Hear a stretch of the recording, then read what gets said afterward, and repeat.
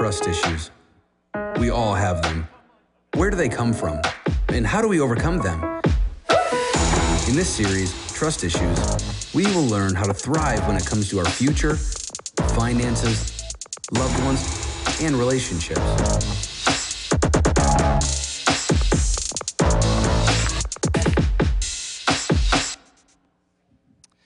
Well, hello, City First. How's everybody doing today? Come on, let me hear you. If you're in the house, we love you very much. Come on, give it up for Cape Coral, who are joining us right now. Also, Dixon and Hardy, God Behind Bars. Come on, we love you guys. And everyone joining us online, we want to say welcome to our online church family. We love you, and obviously here at Spring Creek, which includes our state line locations. It is good to be in church, right?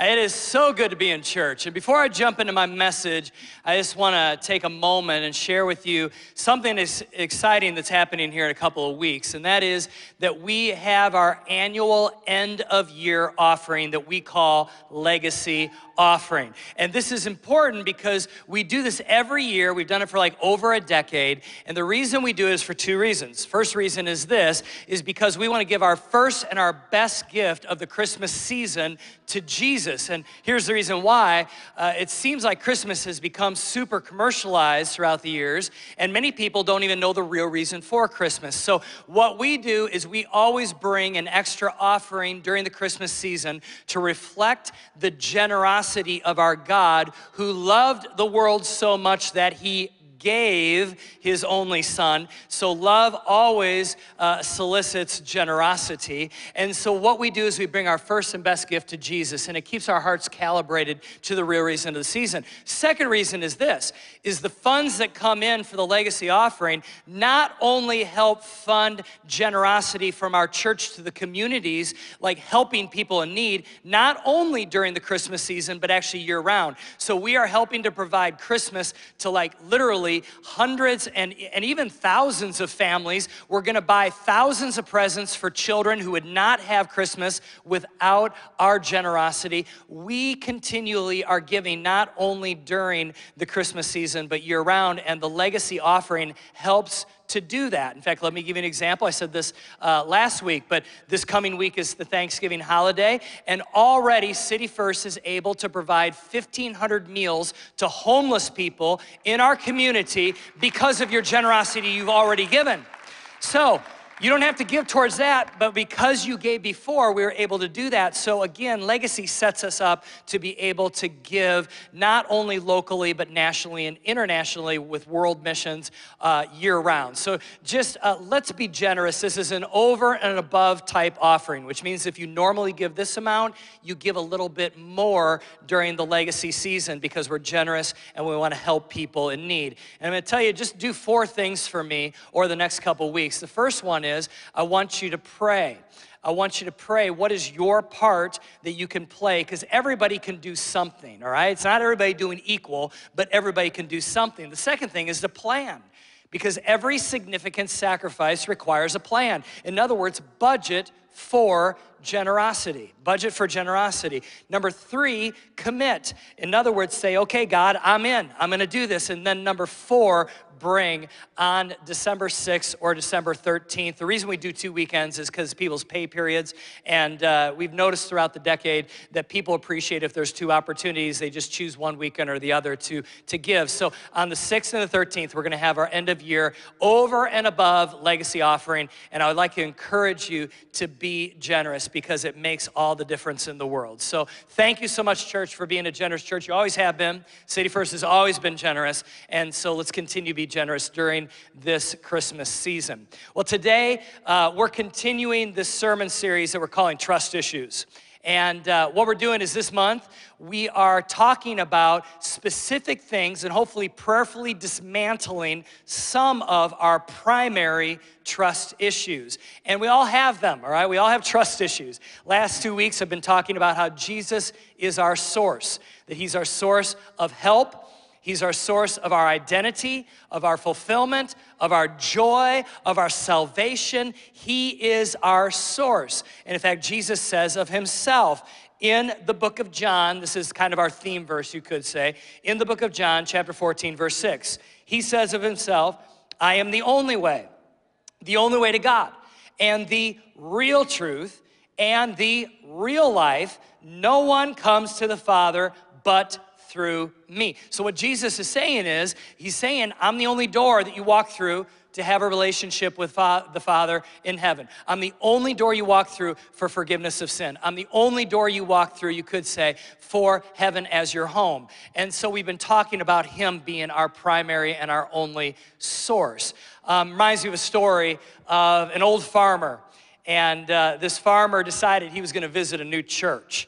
And so this farmer, even though, his clothes were spotlessly clean, they were worn. Like he had a pair of jeans and he had a jean shirt and some old boots and kind of like a ragged, old John Deere hat. And he approached the entrance to this church and he took off his John Deere hat and he had his ragged Bible, it's been worn, and he walks into this church, and this church is like this pristine church, and it's on a nice side of town, and it's very upscale, and it's the largest, most beautiful church that this farmer has ever been in before. And when he walked in, he noticed that the congregation they were all dressed up in suits and expensive clothes and dresses and accessories. And so the farmer comes in, he takes a seat. And when he took a seat, actually people that were already seated there stood up and moved away from him. And they didn't greet him. They didn't speak to him. No one welcomed him. In fact, they were kind of offended and appalled over the fact that he had worn jeans and kind of like a beat up shirt and all that into church. And so as the old farmer was leaving the service, the pastor came off the stage and ran up to the farmer and said this. He said, "Hey, can you do me a favor? Can you, before you come back again," the pastor said, "can you have a talk with God and ask God what he thinks would be the appropriate attire for worshiping here?" And so the farmer was like, "All right, yes, sir, I'll do that, preacher."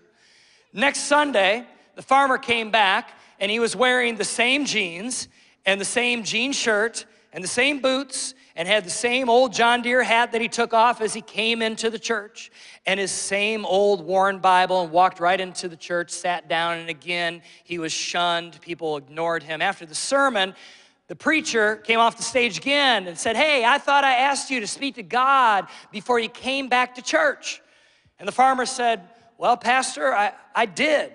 And the pastor said, "Well, if you spoke to God, what did he tell you about the proper attire that you should be wearing to be worshiping here?" And the farmer thought for a minute and he goes, "Well, Pastor, God told me he didn't have a clue what I should wear because he said he'd never been here before."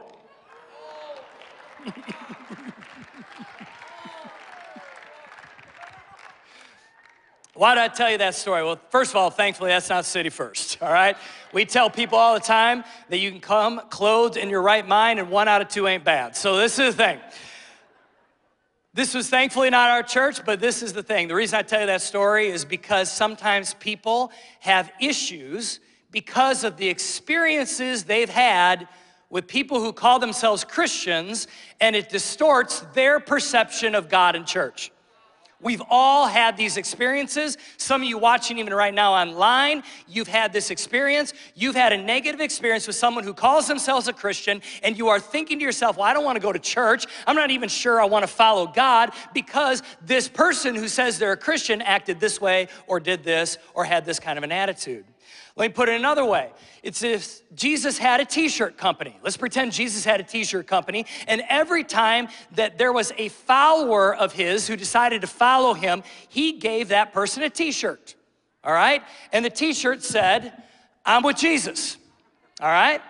And the t-shirt said, "I'm with Jesus." So again, if you followed Jesus, then you wore a shirt that said, "I'm with Jesus." But here's the problem. The issue was that some people wearing the t-shirt had a very different lifestyle or did very different things than other people that wore the t-shirt. In fact, some people who wore the t-shirt were really nice. Some people who wore the t-shirt were pretty mean. Some people who wore the t-shirt, they were pleasant to be around. Some people who wore the t-shirt were jerks. Some who wore the t-shirt held themselves to a high standard, and others didn't care. And some who wore the t-shirt, they told the truth, and Some who wore the t-shirt, they lied a lot. Or maybe some were generous and some were stingy, but yet they wore the same shirt. Some maybe practiced what they preach and others didn't. Some were forgiving, and some who wore the t-shirt were super toxic. Some kept their word, and some couldn't be trusted. Some actually who wore the t-shirt did the exact opposite of what Jesus commanded them to do. Now all of a sudden, you're a person, you don't wear the t-shirt. You're just interacting with people who do from time to time. And some of the people that wear the t-shirt you really respect and they're cool people. And then some people who wear the t-shirt drive you crazy. And then one day somebody walks up to you and says this, hey, do you want to put on a t-shirt? And at that moment, you're like, I'm not sure, because I'll put on the t-shirt if it means that I'm like those people. But I don't want to put on the t-shirt if it means that I'm now affiliated with those other people. You see, all of a sudden, there's a pause, right? Reminds me of about 4 weeks ago. I gathered together a group of unchurched people. I invited them to come to a meeting. We rented out a restaurant locally here in Rockford and invited people who don't go to church to come. And what I asked them to do is this, as I said, just come to this meeting and I'm gonna ask questions about church and I want you to give me an honest answer. In fact, I said this, I realize that I'm a pastor and some of you may know who I am, some of you may not know who I am, but it doesn't matter. What I want you to do is answer honestly. You are not gonna hurt my feelings. So give me honest answers.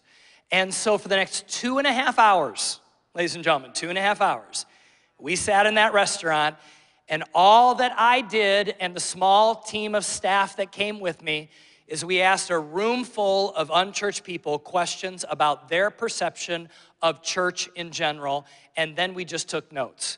And it was very informative, very helpful. The room was full of super sharp, really great people. They just didn't go to church.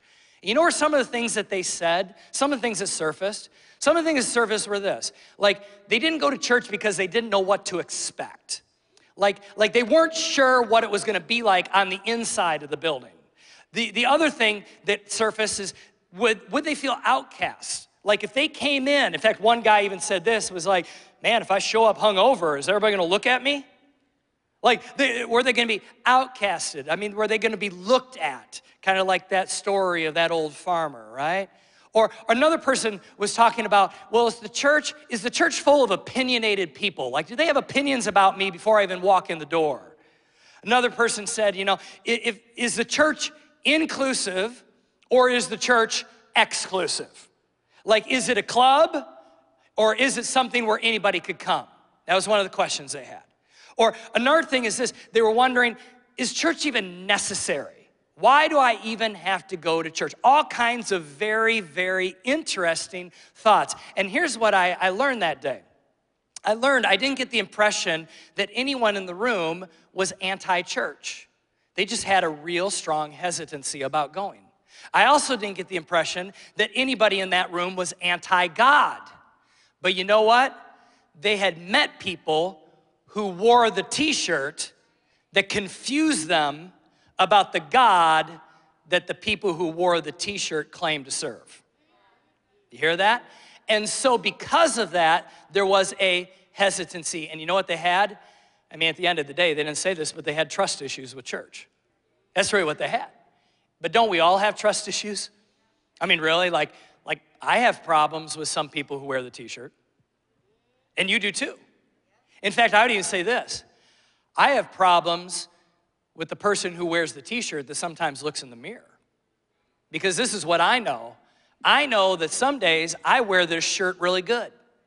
And there are other days that I wear it really bad.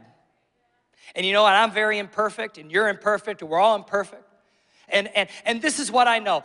Anyone is going to, who looks to people who wear the t-shirt to be the standard of God is gonna be disappointed. Does that make sense? Anybody who looks to someone who claims to be a Christian and somehow says this person is the equivalent of the God they serve in their standards and actions and motives and all those things, they are going to be very disappointed. Now, this is not an excuse about behavior or actions. I'm not trying to shrug my shoulders and just say it is what it is. I'm simply just saying this. Anyone, no matter how good they are, trying to be like Jesus is gonna be a pretty bad version of the real Jesus. You hear that? It's just true. If you're looking to me to be like Jesus, if you're looking to the person next to you to be like Jesus, if you're looking to your spouse, your coworker, the fellow student, your boss, your employee, or whatever else, you're gonna be sorely disappointed. It doesn't give us license to be sloppy. I'm not saying that. What I'm saying is even the best person who's wearing the t-shirt on their best day is not gonna come anywhere near how great our God is. Does that make sense? It's not even come anywhere near it. So there's gonna be trust issues. There's gonna be trust issues, and here's the truth. It says in Psalms 118, it is better to trust in the Lord than to depend on people. And no matter how good they are, whoever the most perfect person is in your mind, it is always better to trust in God than to depend on people. Again, Jesus has to be our source. Do you see a little theme here that I'm building over these 4 weeks? Jesus has to be the source. That nothing else even shines a light on Jesus being the source, because someone who wears the t-shirt is gonna disappoint you. But that does not mean that Jesus is disappointing you. Do you hear that? So it's important that we don't walk away from God because one of his earthly kids is acting dumb. Let me say it again. It's important that we don't walk away from God because one of his earthly kids is acting dumb, all right? Because this is gonna happen. Now, don't put your trust in people. That also includes you. Don't put your trust in you. Because guess what? There's gonna be days that you act dumb, right? In fact, trust in the Lord. Here's the truth. People in general, whether they're Christ followers or not Christ followers, people in general are gonna disappoint you from time to time. It's gonna happen. They're gonna hurt you. They're not gonna meet your expectations. They're gonna cause you pain. Something's gonna happen. In fact, you will hurt other people also. You will not meet other people's expectations. You will cause other people pain. Doesn't make it right. I'm just stating the facts because we are broken creatures in a hopelessly broken world, shattered by sin and hopelessly lost outside of the work of the cross of Calvary. So we got to understand that we can't look to people to be our standard when it comes to how God is.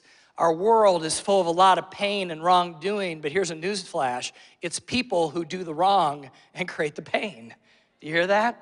So we cannot look to the broken to repair our brokenness, okay? We cannot look to the flawed to entrust our faith. We cannot look to the imperfect for our perfection. We cannot look to saints to be our savior, but rather instead, we must look to the resurrected one to give us reconciliation with the one and only God. We have to look to him. This is an example that we must follow, Jesus. But as we try to follow him, we're going to miss the mark from time to time. So you know what we do? We don't follow other people, we follow Jesus. He's the source of our trust. You know, something that I really want you to hear though, as I'm talking about this, another truism that I don't want you to by mistake mishear me or misunderstand is this: Jesus is not saying we shouldn't trust anyone. Okay, that's huge. Like some of you are listening right now, you're like, Pastor, that's right. People have let me down, they've hurt me, they've failed me, so therefore I'm not gonna trust anyone, I'm just only gonna trust God. That's not what I'm saying. What I'm saying is you first and foremost must trust God, and then you carefully trust other people.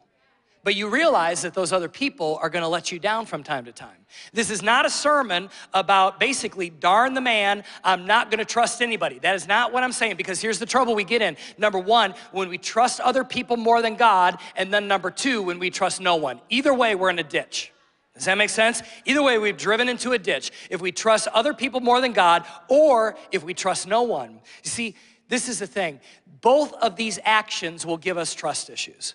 So here's another truth, people are gonna fail you, okay? They're gonna fail you. And as I kind of wrap up today and kind of go into the last kind of portion of my message, I just want you to know this, that there are things that you're gonna have to do if someone has failed you. And all of us have had people fail us. So I'm gonna give you right now, I've gone from kind of like here's the problem. Now I'm gonna give you very, very, very specific solutions, all right? And I want you to take notes on these things, because I promise you, if you do these things, you're gonna find movement towards spiritual health. You're gonna find yourself moving in the right direction, towards a deeper relationship with Jesus, and also towards healing from any hurt that you have experienced. I'm not saying it's gonna be a quick fix, but you're gonna be making movement, all right? First thing is this, you gotta ask yourself, who was it that hurt me? Who was it that hurt me? I mean, was it a family member? Was it a friend? Was it, a boss? Was it a pastor? Was it a coworker? Was it a stranger? Who is it that hurt you?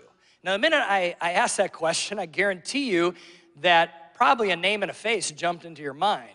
Like, it may not be a big hurt, or maybe it is a big hurt, but somebody, who's ever recently offended you, or someone that really, really failed you or hurt you, I mean, that name, that face probably jumped into your head immediately. So even if you're taking notes, if you want to, just go ahead and you can write down that name if you want. If you don't want to, if you're like, then write it in code, all right, or whatever, okay? But who hurt you? Who was it? Secondly, what did they do? What did they do? I know you're going, well, Jerry, you're getting real elementary here. Yeah, but I want you to think about this. I mean, did they betray you? Did they deceive you? Did they lie? Did they somehow, in a sense, trick you? Did you have unmet expectations? What is it that they specifically did? What happened? Because here's what's important. It's not just the story, but it is the story you're telling yourself. That's very important. I'm telling you, that right there was worth the morning. And here's the reason why.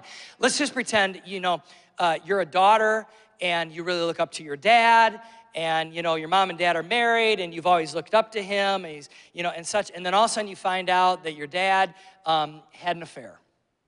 And obviously, I mean, the world comes crashing down. Now there's stress in your parents' marriage, and you are very hurt. You're very hurt over the fact that you feel betrayed, you feel tricked, you feel you're offended, right, over what your dad did. So then you grow up. And as you grow up, all of a sudden, you start having trust issues with men. And your brain is telling you, you know what, I can't trust any guys. Well, you see, there's not only the story of what happened, but there's also the story of what you're telling yourself. So what is the narrative that the failure has created for you? What are you telling yourself? What are you saying about yourself, your actions, your future, your present, overcoming your past? See, there is a narrative that you are telling yourself based upon the story. So there's two stories going on. Does that make sense? And you have to define, how did it make you, in a sense, number 3, feel? How did it make you feel? Did it hurt you? Did it make you angry? Are you offended? Are you disappointed? Do you feel unloved? Do you feel violated? Are you scared? Are you fearful? What is it how did it make you feel? It's important because, again, you're saying, this is the story I'm telling myself, and this is how it's making me feel. And then number 4, what should your response be? This is the last question. What should your response be? Well, I'm gonna give you some steps on how to respond. And these are going to be super helpful, I promise, all right? So how do you respond? Well, I'm gonna give you some F words. Now, some of you are like, I don't need any more F words. I got plenty about this situation. I don't need more, all right? No, I'm gonna give you some other F words, all right? And I want you to remember these. The first step that you gotta respond with is that you have to feel. I know that's not the F word you thought I was gonna say. You thought I was gonna say another one, which I'm gonna say in a moment.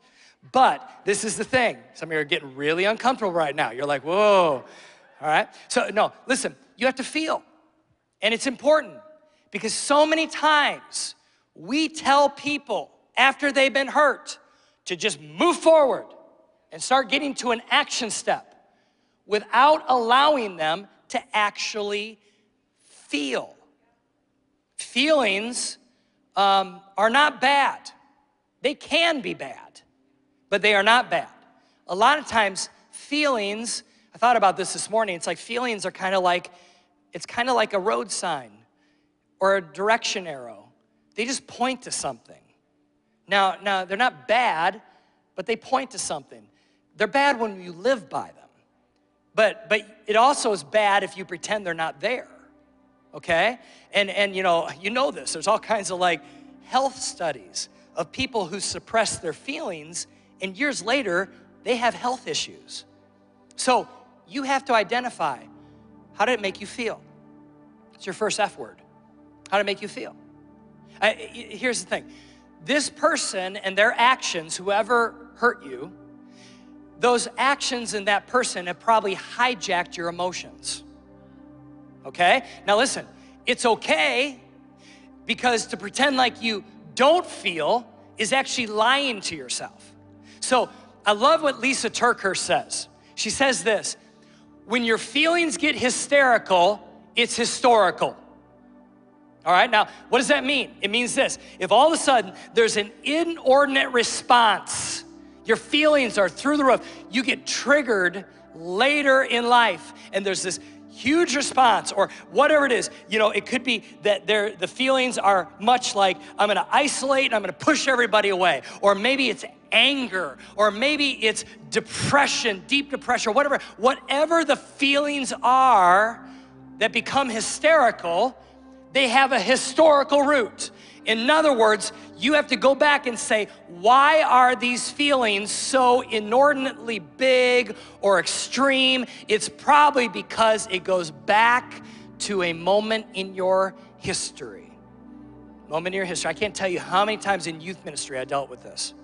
Like, I would go up to youth and I would try to talk to them, and they would almost become like clammed up and like almost like push me away right away. And I'm like, that was a hysterical move, which means there's a historical root. There's something there. There's something there. So I would ask questions, and I'd try to kind of peel back the layers, and I'd be like, okay, what's going on and what happened? Those kind of things. Listen, when it's hysterical, it's historical. So how does it make you feel? It's okay. It's okay to have this situation hijack your feelings. It's not okay to stay hijacked. Okay to hear that? Second F word, the one you thought I was gonna say, forgive. So you're like, no, that's not what I thought you were gonna say. Have a dirty mind. Forgive. I know some of you are like going, oh, this one's hard. It is hard. It's hard because forgiveness is a choice. It's rarely a feeling. Like, I will tell you, out of all the times I've had to forgive people, I rarely felt like it. It was 99% of the time a choice. Bishop Desmond Tutu said this about forgiveness. He said, without forgiveness, there is no future. And if you know his circumstances, he's speaking into an environment of pain right there. And he's telling people, you better forgive because there's no future if you don't forgive. And he's right.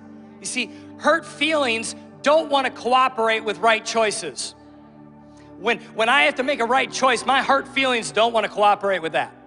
But forgiveness is not based upon you just determining to do so, but rather forgiveness is based upon cooperation with God as the Holy Spirit comes next to you and helps you to forgive. Because if you just try to do it in your own strength, you're not going to do it. You need to have the Holy Spirit come alongside you and realize that great forgiveness was extended to you by God. And guess what? Now God is going to come alongside you and help you extend great forgiveness. But forgiveness does not mean forgetfulness.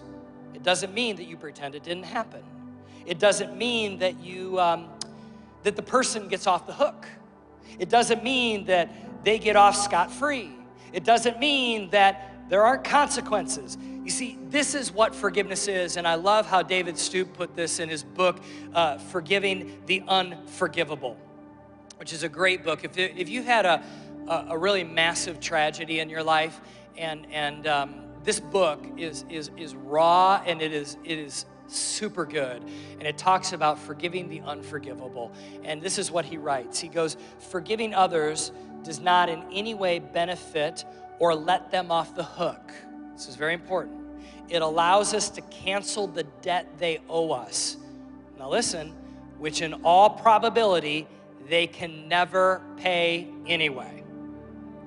We are the ones who are freed from the expectation of restitution for the wrongs done to us.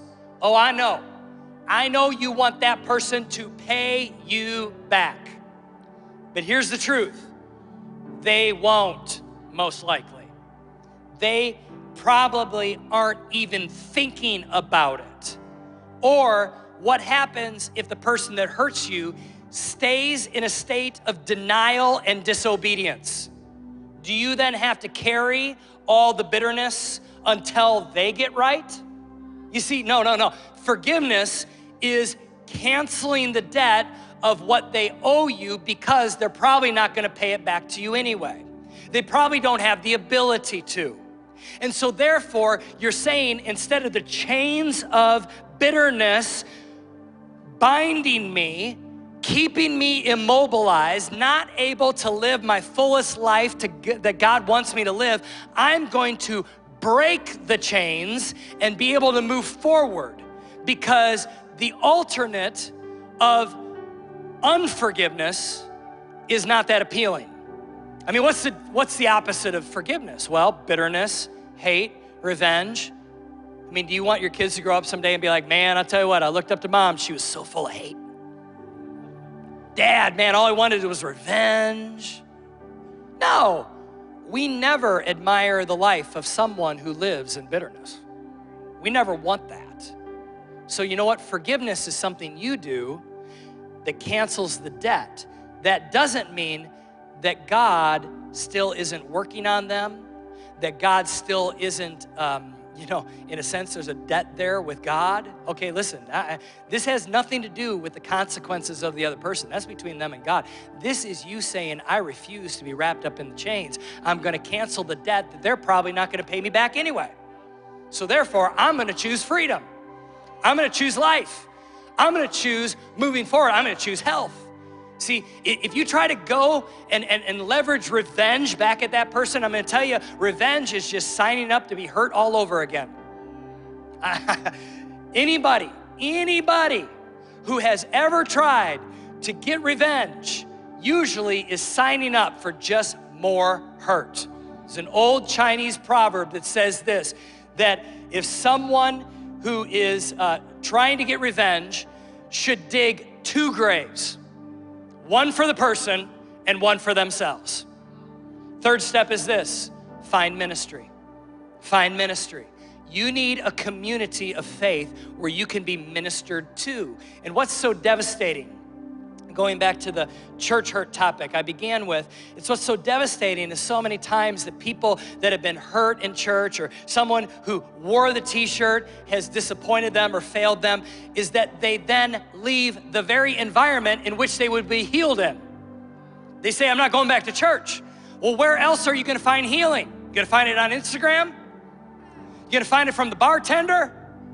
Are you gonna find it from harboring pain? No. Listen, you gotta get back into a church. Now, I'm not saying you get back into the same church. I'm not saying you go back under the same person or befriend the same person. I'm not saying, what I'm saying is that you find a Jesus-centered church and you get involved, because there is a soul work that Jesus wants to do on your heart, and he wants to help heal you from those hurts, and that happens within the context of faith. Do you hear that? So this is why life groups are so important, because when you get involved in a life group here at City First, you come alongside of some other people that you begin to build trust with, but focus on Jesus primarily. And guess what? Together, you begin to go on a journey, and there's healing, there's restoration, there's all kinds of great things. And so I highly encourage you to get involved in a life group. Last, number 4 is this: fix boundaries. Fix boundaries. Lisa TerKeurst, in her new book, Forgiving What You Cannot Forget, and by the way, I would suggest getting that one too, Forgiving What You Cannot Forget, she talks about creating boundaries, and boundaries are not meant to hold other people out, but hold you in. Now, I know you didn't think of it that way. You've always thought of a boundary as being something that like keeps that other person, that toxic person away from you. Well, it does that, but can I tell you, it's primarily to keep you in so that you stop wandering back into the environment of toxicity and keep getting hurt. Because some of us, if I could just preach to you all, some of you need to quit walking back into the relationship that keeps hurting you, the conversations that keep hurting you, the environments that keep hurting you. You gotta set a boundary that keeps you in, so that you don't cross over and get hurt all over again. Well, this time is different, Pastor. No, it's not. It's not. Well, this time he loves me. No. Well, this time I know it's gonna be different. No. You see, the first time you get hurt, that's unfortunate. That's a mistake. But the second time you walk into that environment without creating a boundary, that's a choice. That's a choice. So you got to create boundaries so that you don't get triggered, so you don't get hurt. And it takes some guts, I know, to do that. But you got to create boundaries. So through it all, you got to follow Jesus. Through everything, a step of the way. In fact, as we close, I just want to say, regardless of the outcomes, a restoration story is possible between you and Jesus. What I mean by that is, as you trust him, he will restore you. I can't promise you that there's gonna be reconciliation or restoration with you and the one that hurt you. But what I can promise you is, as you trust Jesus, there will be restoration between you and him, where he will give you restoration and heal your soul. In fact, even last night as I flew in from O'Hare, I was down at the Cape and briefly was helping with their food distribution and such. And when I came back last night, I landed at O'Hare and Jen picked me up from the airport, and we were talking about a couple that unfortunately the husband had an affair, and it was a very devastating situation. All the circumstances around it are really super hurtful. And I told her as we were driving down I-90, I said, I believe that God can do miracles, and I will always stand on that truth, that God can restore the impossible. I believe that God can do the impossible. But I told her, I said, but you know what? I'm going to be honest with you. I don't see how this marriage can be restored. I said, I don't see how this couple can come back together. And Jen and I were just like shaking our heads. We're like, I know, because the hurt was so deep and it was such a tragic situation. I'm not saying God can't do it, but man, it's gonna be hard. It's gonna be hard. And I say all that to say, I can't promise you that reconciliation is gonna happen between you and the person that hurt you. But I can promise you that as you follow Jesus, he will restore you. He will restore your soul. He will give you life, and life to the fullest, John 10:10. He will take, old-fashioned way of saying it, King James here, Old Testament, says he will take what the cankerworm has eaten. Now remember, he was talking to an agrarian society, and these locusts, these worms would come and eat the crop. And basically God was saying that God is gonna take what the cankerworm or the locusts have eaten and is going to restore it. So what the enemy has tried to destroy, God is gonna restore and is going to make you whole as you focus on him. You know what you gotta do though? As you're going through your journey of restoration, doing these 4 steps, Jesus in every single one of them, you need to just keep on telling yourself, I'm with Jesus on this one. And he is helping me every step of the way. And little by little every day, it's gonna take time, but little by little every day, I'm becoming more and more whole. Let's pray. Heavenly Father, I just pray right now for my friends. And God, I know that today, in some ways, I've opened up a can. I've opened up a Pandora's box. I've opened up a situation that has been maybe a situation of remembrance. It's been painful. Lord, maybe I've once again stirred something inside of people, and Lord, we've been reminded that we're carrying bitterness that God never intended us to carry. So Lord, I pray that at the end of the day, that we would say, we're just sticking with you. We're gonna trust you as our ultimate source of healing, of identity, of strength, and as we can, we're gonna trust others carefully. Lord, but at the end of the day, God, we aren't gonna trust them more than we trust you. So Lord, heal people. Lord, for those that maybe have never made you the leader and the forgiver of their life, I pray that even right now, just they would say a simple prayer and say, Jesus, come into my life. Forgive me of my sin. I want you to be the leader. I'm with you. Even right now, where they're at, in their living room, right here in this auditorium or any of our auditoriums, God, may they make that decision to follow you. We love you. In Jesus' name, everybody said, amen. Come on, let's give God a huge round of applause. Can we do that?